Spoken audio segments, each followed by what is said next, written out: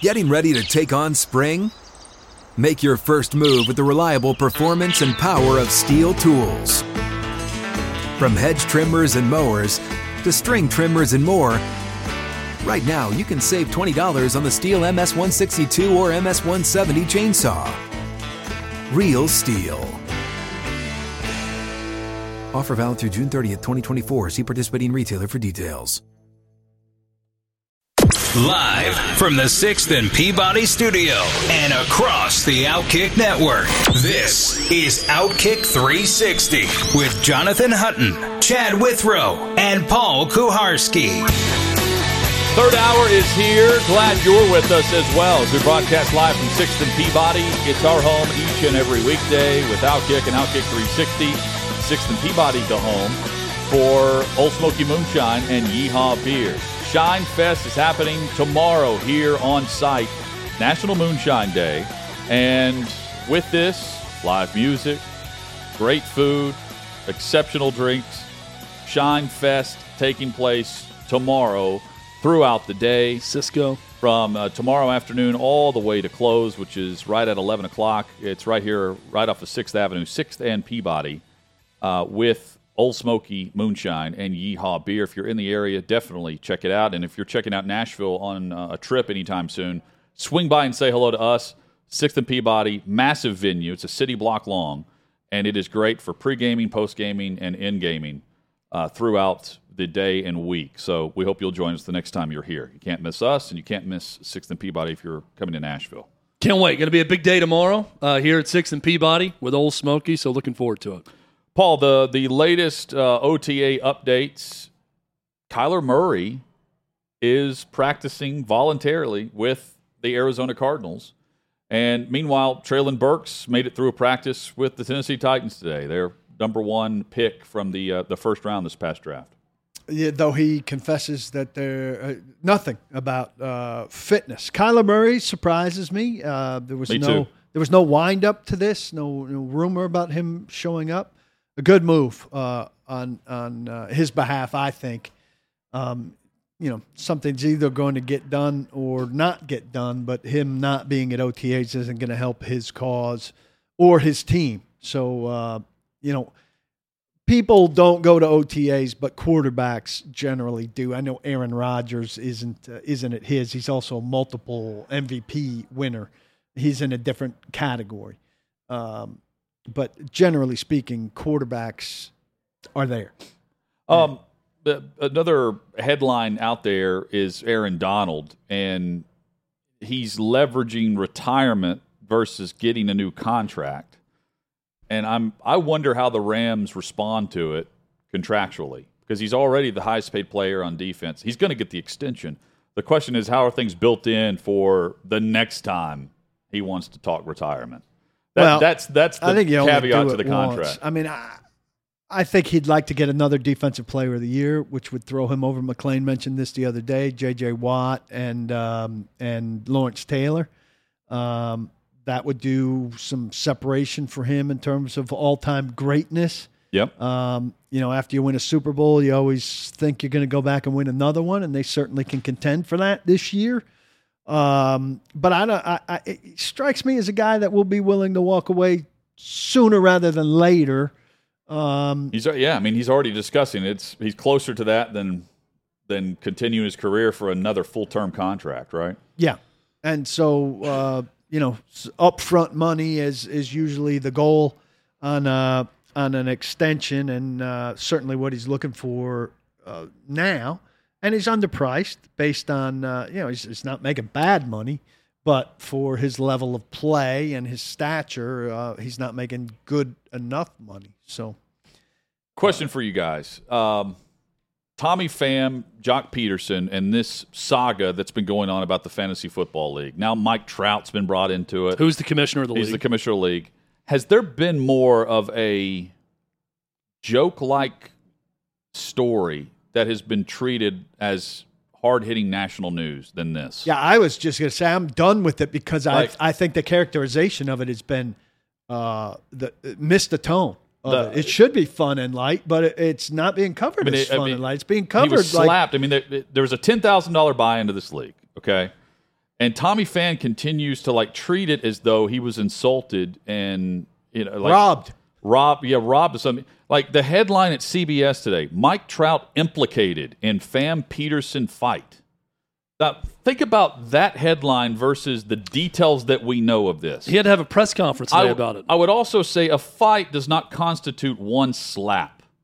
Like we need, that is also taking it a full-fledged step forward in this. A slap, to me, does not lead to the word fight at all.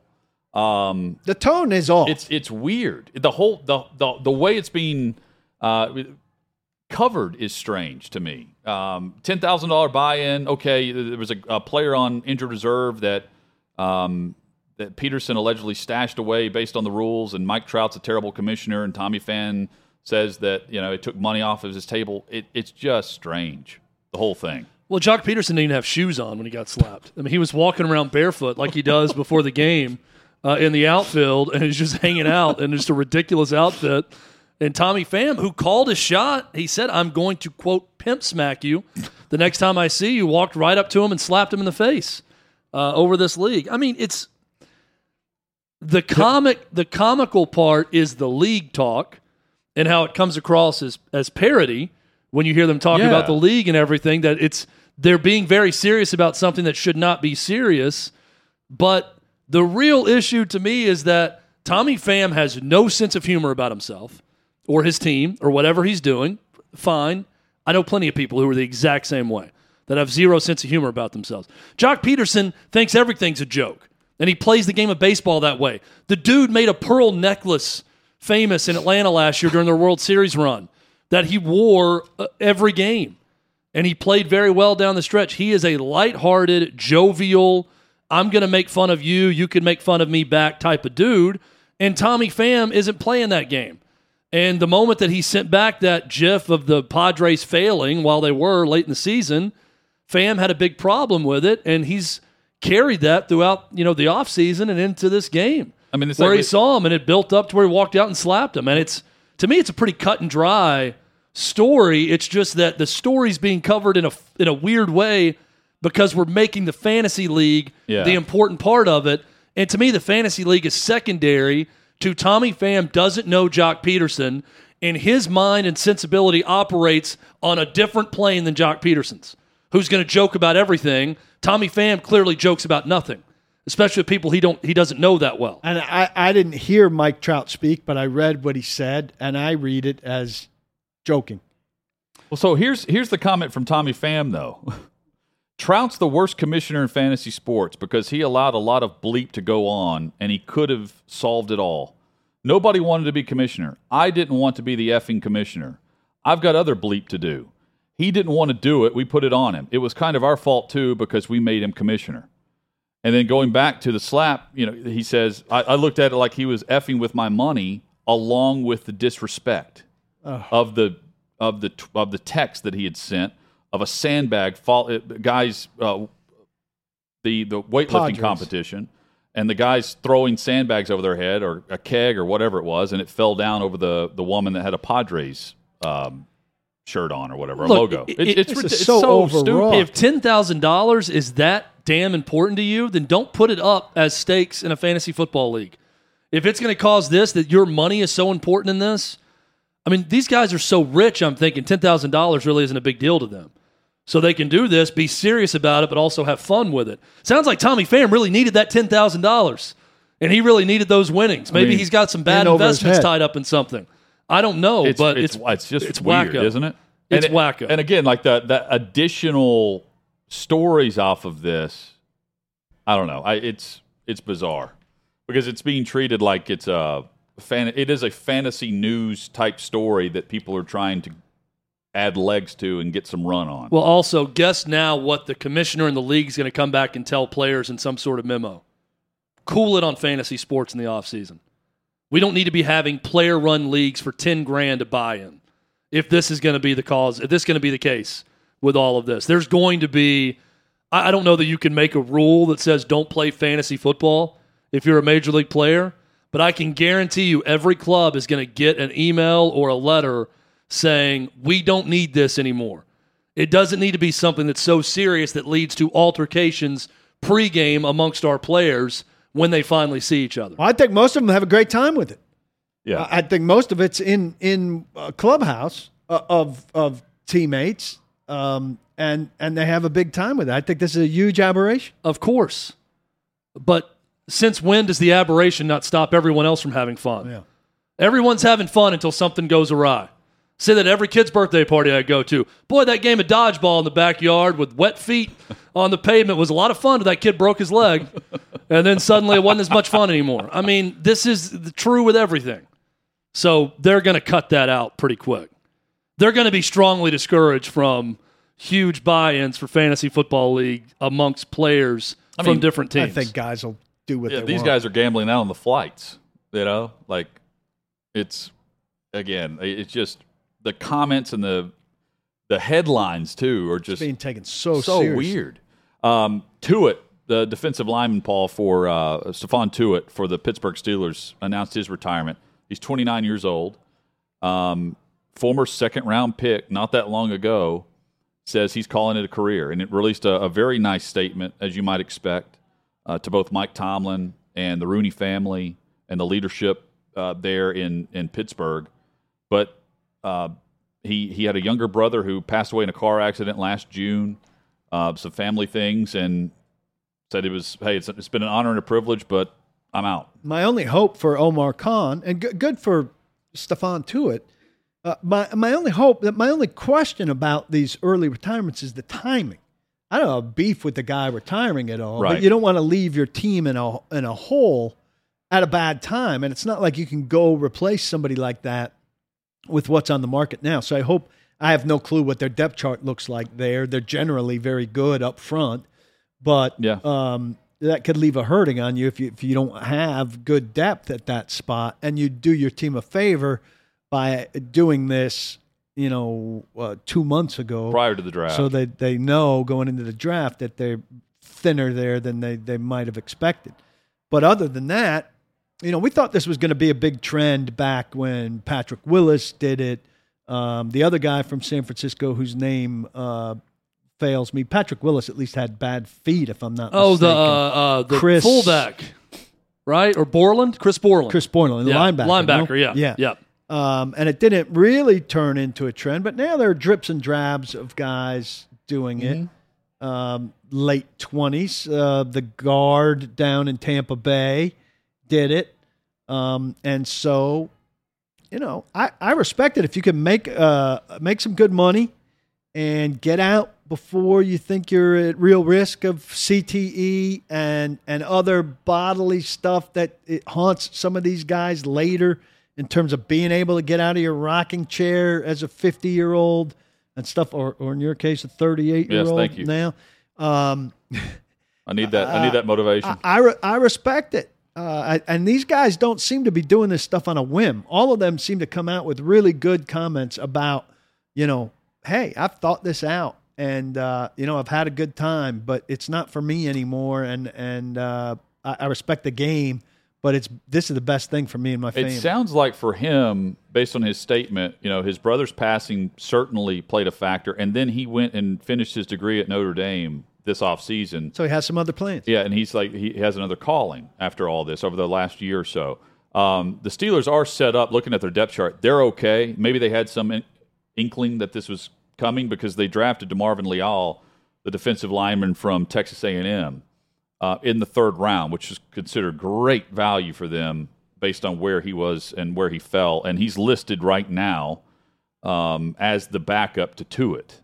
So technically you could slide him in. And again, some of these guys move around on the defensive line, but they have Tyson Alualu, and then they have Cameron Hayward, and Tuitt was starting next to them, and now there's an open spot. That needs to be the Steelers always have a defensive leaning, but that needs to be a defensive football team this year. We've talked about it. Harris running the ball and the defense, and you want to give the quarterback as little responsibility as possible. You get T.J. Watt, Devin Bush. They have signed Miles Jack from Jacksonville, who's a very productive player for the Jags. And Cam Hayward. They're trying to help out their secondary a bit, but Minkah Fitzpatrick is a stud. Edmonds at safety. Yeah. So down one starter, and it happens right as you're preparing to go into the final month before you have the push for training camp. Other headlines out there, Big 12, they have their spring meetings going on, and the discussion is when are the new 4 coming into the league. BYU's already announced that's going to happen not this year but next year. But you have Houston, Central Florida, and Cincinnati who are all working to jump into the Big 12 prior to when their contracts expire with the AAC or other leagues. And in regards to them, I think the buyout itself is somewhere between 15 and 20 million to do it. And from the Big 12's perspective, if they join early, what do you do with Texas and Oklahoma, where the perception is they're going to wait until 2025, although I don't know if Nobody's ultimately that's what happens, especially with a new commissioner coming in.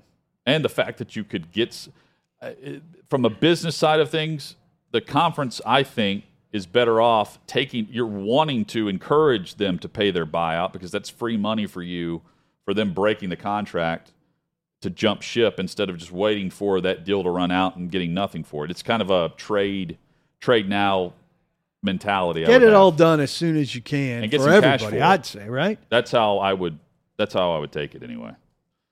And it would benefit the SEC. And it benefits my plan that I'm about to put on a tee for you guys. And you guys can chop away or agree, disagree, whatever it might be. My model of adding an extra game to the schedule, and in doing so, I'm getting rosters tuned up for the regular season while also acknowledging that we need 9 conference games with the expansion that's coming. I'll lay things out and how there's $1 billion plus at stake if the SEC would join this model, if they would back this model for a future schedule across the Southeastern Conference. That's next on Outkick 360. Get ready for the greatest roast of all time, the Roast of Tom Brady, a Netflix live event happening May 5th. Hosted by Kevin Hart, the 7-time world champion gets his cleats held to the fire by famous friends and frenemies on an unforgettable night where everything is fair game. Tune in on May 5th at 5 p.m. Pacific time for the Roast of Tom Brady, live only on Netflix. Outkick 360 rolls on. We're following the SEC headlines from the SEC meetings in Destin. 6th and Peabody, our location. Yeehaw Beer, Old Smoky Moonshine here in Nashville, across the Outkick network. So in 2020-2021, that fiscal year, the SEC reportedly made $778 million.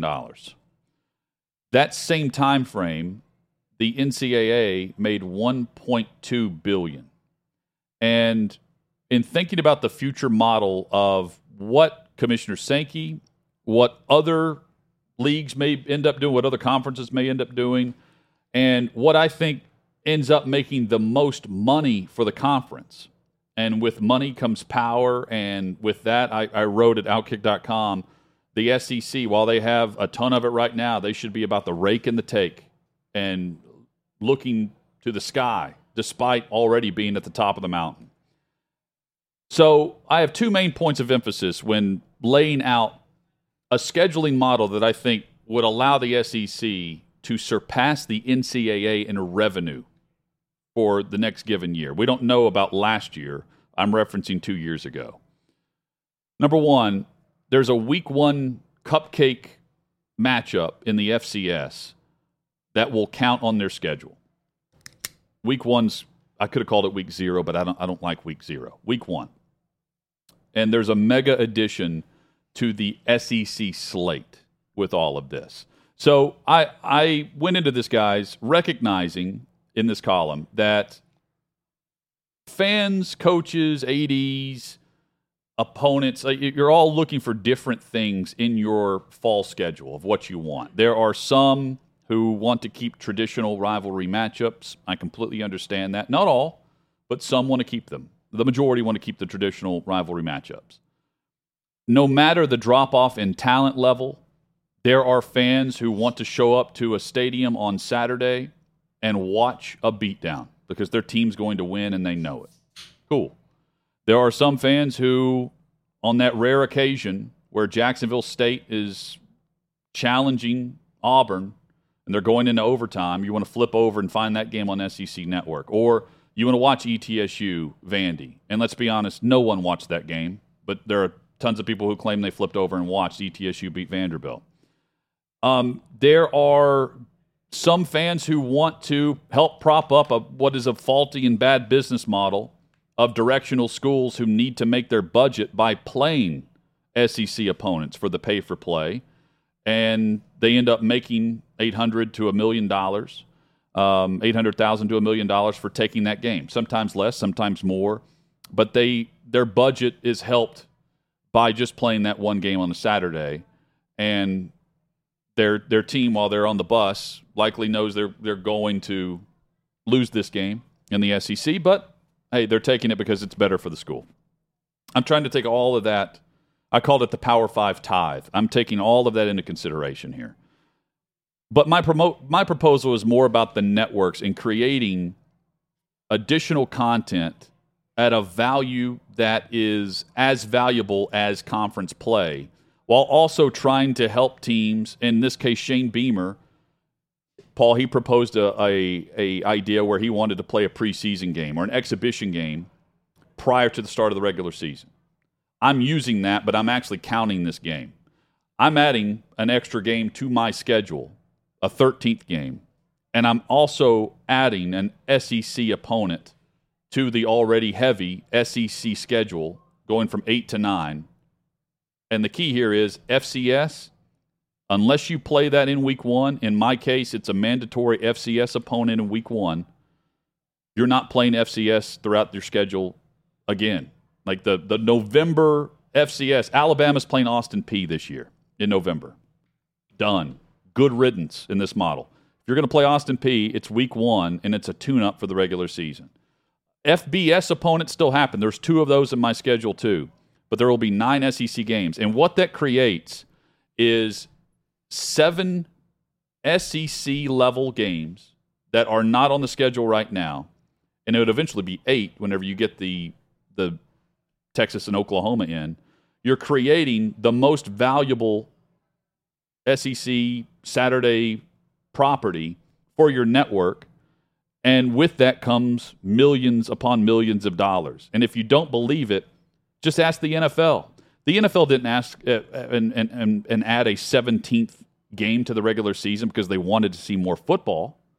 They added a 17th game because their already fat and happy TV partners were willing to pay even more money for that premium product. It's already rating well. Let's add an extra week to it. And not just any week. SEC versus SEC, because that's where the true value lies for the ESPN and the top dollar that they're paying for. SEC Network will go with this, ABC as well. Point being, I think it's a huge moneymaker. It's better than my alternative model, which I will get to in a future column, because this includes every single team in the SEC playing the extra conference game, so everybody's in it for the payday at the end of the road. Not everybody's making the college football playoff off of this, but I'm not worried about the extra loss if I'm the SEC. If I'm one of these coaches that says, oh, the SEC's so tough, guys, like we can't add an extra SEC game because we're already playing a very tough schedule. That's fine, but the extra loss should not hurt you down the road for an expanded playoff where, let's be honest here, there will be an SEC team that does not have to play in the SEC championship game that will get into an 8, a 10, a 12, or a 14-team playoff. That's going to happen. And it's not going to be because you played an extra SEC game and made it 9 instead of 8. What they are going to make is a ton of money off of this. I hate the cupcake games, but if you're going to have them, and they're probably not going away because so many people want them, schools in particular, then have them. I'm with you to have them as a kind of introductory week. And you can use it, get them over with, and I don't have to pay attention that week. That's like a preseason week that I would ignore. Me as a see, here's why I'm putting in week 1. It's a guaranteed home game for every team in my conference. They are getting. You can add that to your season ticket package. You can add that to concessions. You can add that to everything involved. It's also a part of the SEC network package.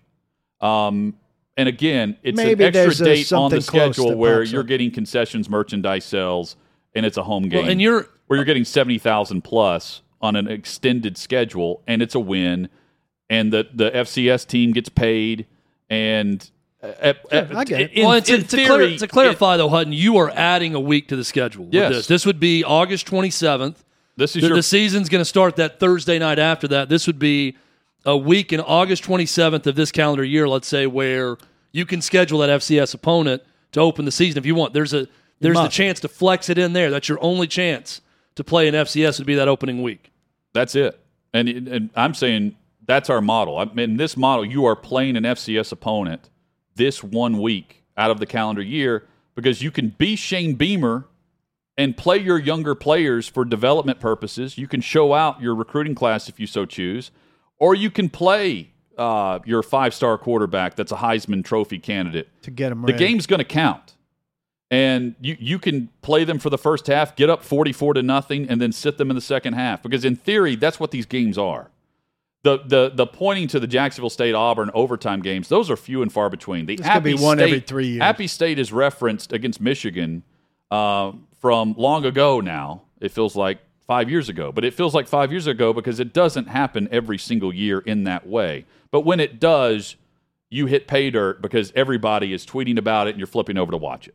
This can still happen in this model, and you can get the coaches happy because they're developing their roster, they're developing depth, they're getting live reps instead of just practicing outside against a dummy sled.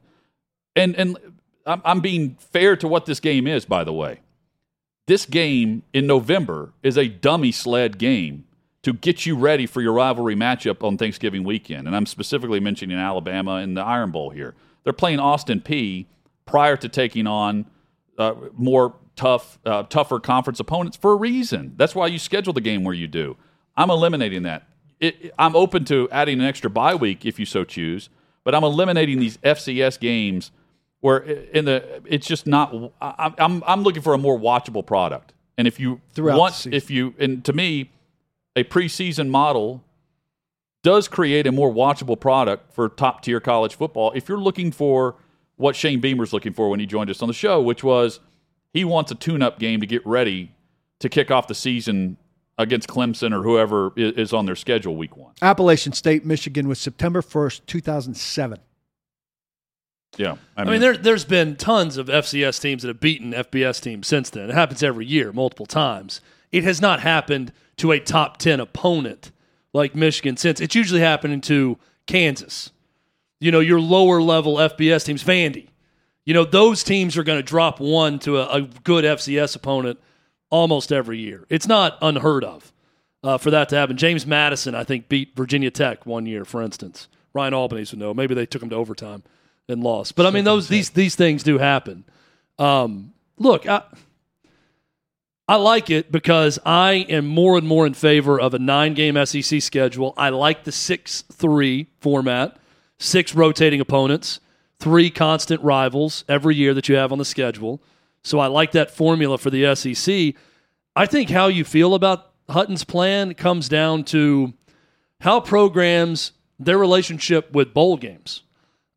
If you are Vanderbilt, for instance, that if you're Clark Lee and you get to a bowl game every year, you're going to get major contract renewals if you get to a bowl game at Vandy, regularly. That's something that's going to be big for a program like Vandy. It's not as big or important for programs that have had more success and are capable of more success in the SEC. Here's an example. It's really hard for Vandy to get to 3-6 in the SEC. That's what it's going to take now in this format to get to a bowl game, and that's if they schedule 3 wins, the non-conference. That's the FCS, week 1 opponent, Hutton talked about, should be a win. That's 2 of your low-level FBS, mid-small conference opponents. That's 3 wins. You got to go 3-6 now in the SEC.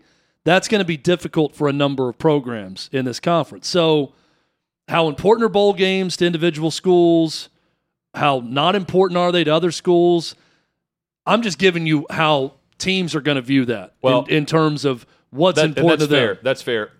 If I'm in the room and that comes up, if Vandy says that, if Kentucky says that, my response is the SEC game I'm adding to the schedule is more valuable than the Birmingham Bowl. Period. You have no problem. You may have a problem going 3-6 in the conference. You have no problem cashing a $55 million check on an annual basis from this conference. That's my response. And now I'm going to add 10 to 15 million to your pocket by playing the extra game because of the TV revenue that's going to come off of the SEC exclusive content and property that ESPN and ABC's paying top dollar for. They're already paying top dollar for it. And I'm here to tell you they will pay more if you give them an extra week of conference play. They'll add to it. No doubt. And then the question becomes, how much more money does every team want to vote to take in order to get their brains beaten out one extra week? Because that's going to be the opportunity cost for some of these teams. All right, I'll continue to just take a beating as long as I'm making more money. Most teams, I think, would sign up for this plan in a heartbeat because it does come down to money.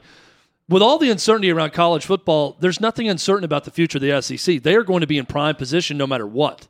So there's a number of different ways they could go about making more money. Then it comes down to individual institutions / programs and what they want for goals. If it's winning more, obviously everybody wants to win more, but are you willing to take more money in order to play another game you're probably going to lose for the bottom of the conference just to make that much more money in a television deal? Yeah, and so there's a secondary element to this that I had in mind as I'm going through the extra revenue made from the SEC matchup in the 9 games, plus the extra home game revenue, is what I'm doing if I'm an AD trying to look at the financial future of the SEC individually. Chad, I'm saying I'm going to set up a schedule where no matter what happens with the future of name, image, likeness and what my donors end up doing, meaning if some of my biggest donors or sponsors end up deciding, you know what, I'm going to donate to my college through this collective and instead of a gift in kind that I got in the mail from my athletic department, where if those dollars stop coming in, how are you making up that revenue? What this model does is guarantee you one extra home game, guaranteed, and then TV revenue off of the contract that the SEC matchup will allow you to continue to cash checks with.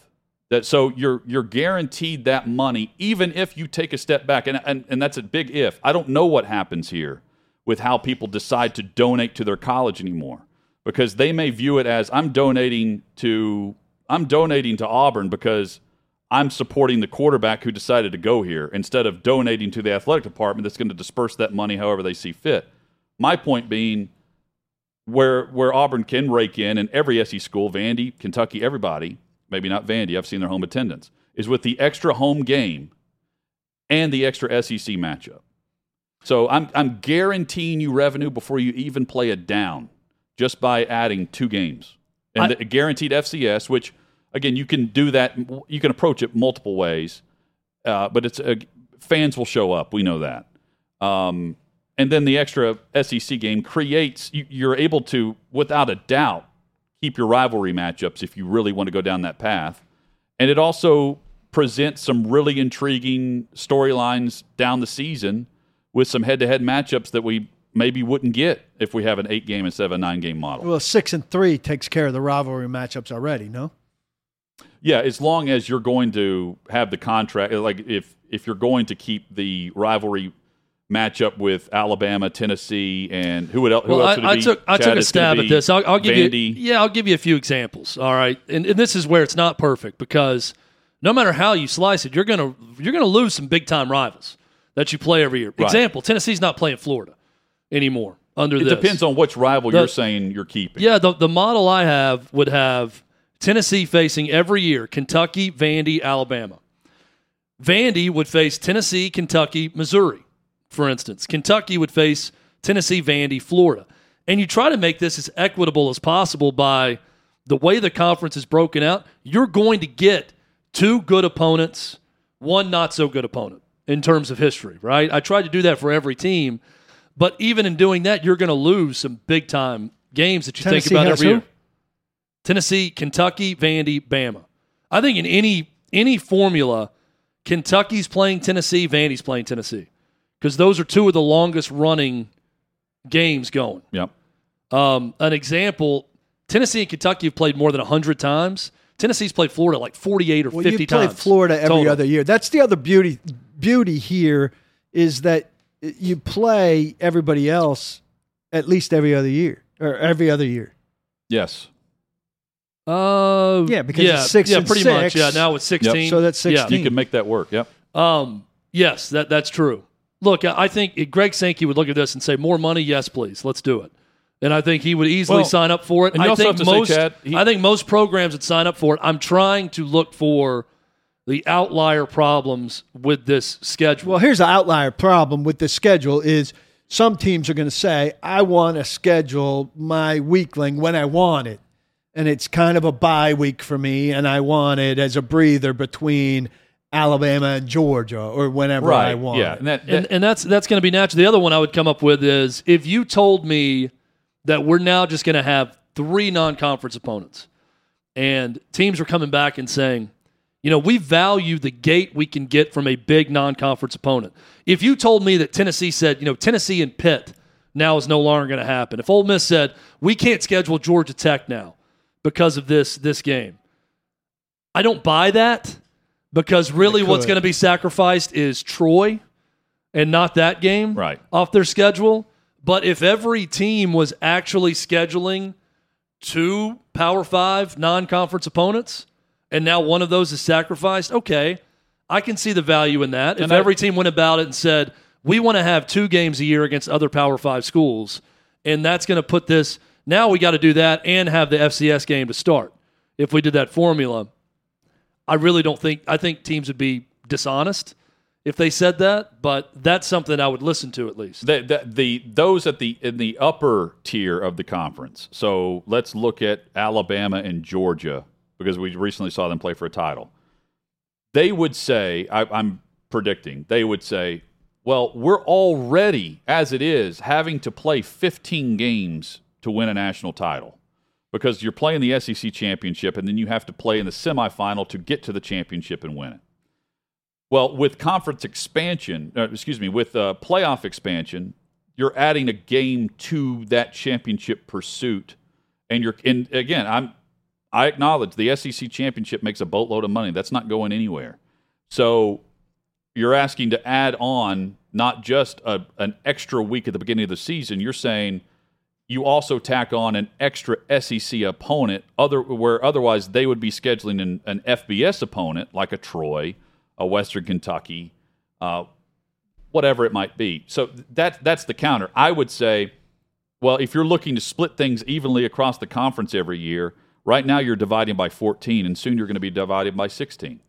And I would argue, too, soon you're going to be dividing by 18 or 20.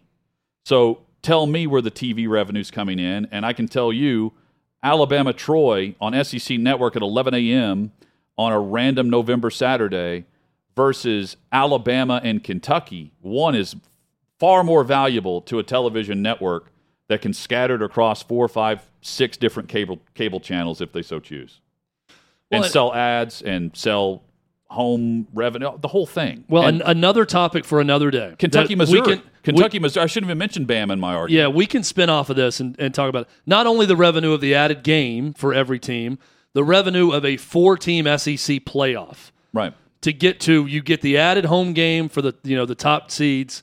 Then you play an SEC championship game in Atlanta or wherever, neutral field. You're raking all the money for that. Something else we got to talk about at some point. ESPN is starting to not make as much money. It's not making as much sense. They're losing homes every year. These rights fees are going to go down at some point. I get that there's streaming options now that still drive up the bargaining and drive up the price for them. But if you are truly seeing the future as Greg Sankey, you better start thinking about an SEC-only streamer. But you better start thinking about making money and creating it in your own revenue streams for your product and how you charge people for it. Because I don't think that just the grab bags of cash from these networks are going to be there forever. Well, but it will be there much longer with a setup that ensures that, other than the NFL, there is no property more valuable than the Southeastern Conference. So if ESPN is going to start cutting back, it's going to be with their billion-dollar partnership with the UFC, or it's going to be with their Major League Baseball games that they're streaming on ESPN+, or all the other college football games that they're streaming on Saturday. Point being, the first thing you're slashing isn't going to be the SEC. And especially if you believe that they're going to continue to expand and the door remains propped open for more teams to join after Texas and Oklahoma start raking in all the cash too. See, that's where talking about that, still playing everybody at least every other year. Yeah, that's where I become cautious about continuing to expand. At a certain point, you can overexpand in terms of being a league where you see each other enough to be a league. But what Chad's saying, if you expand large enough, eventually you become your own football entity where you crown your own national champion and you have a exclusive television network for your league. Yeah, you go to, let's say, 20 or 24 teams. You add Virginia Tech and Miami and Clemson. And you regulate how you want to regulate. And go down the list, Florida State. And then you end up, that's 20. Then I could go pick 4 more, cherry pick 4 more programs. And then you have an 8-team tournament that decides your champion. And then that champion it's like the AFL versus NFL. That champion will play the winner of every one that's left.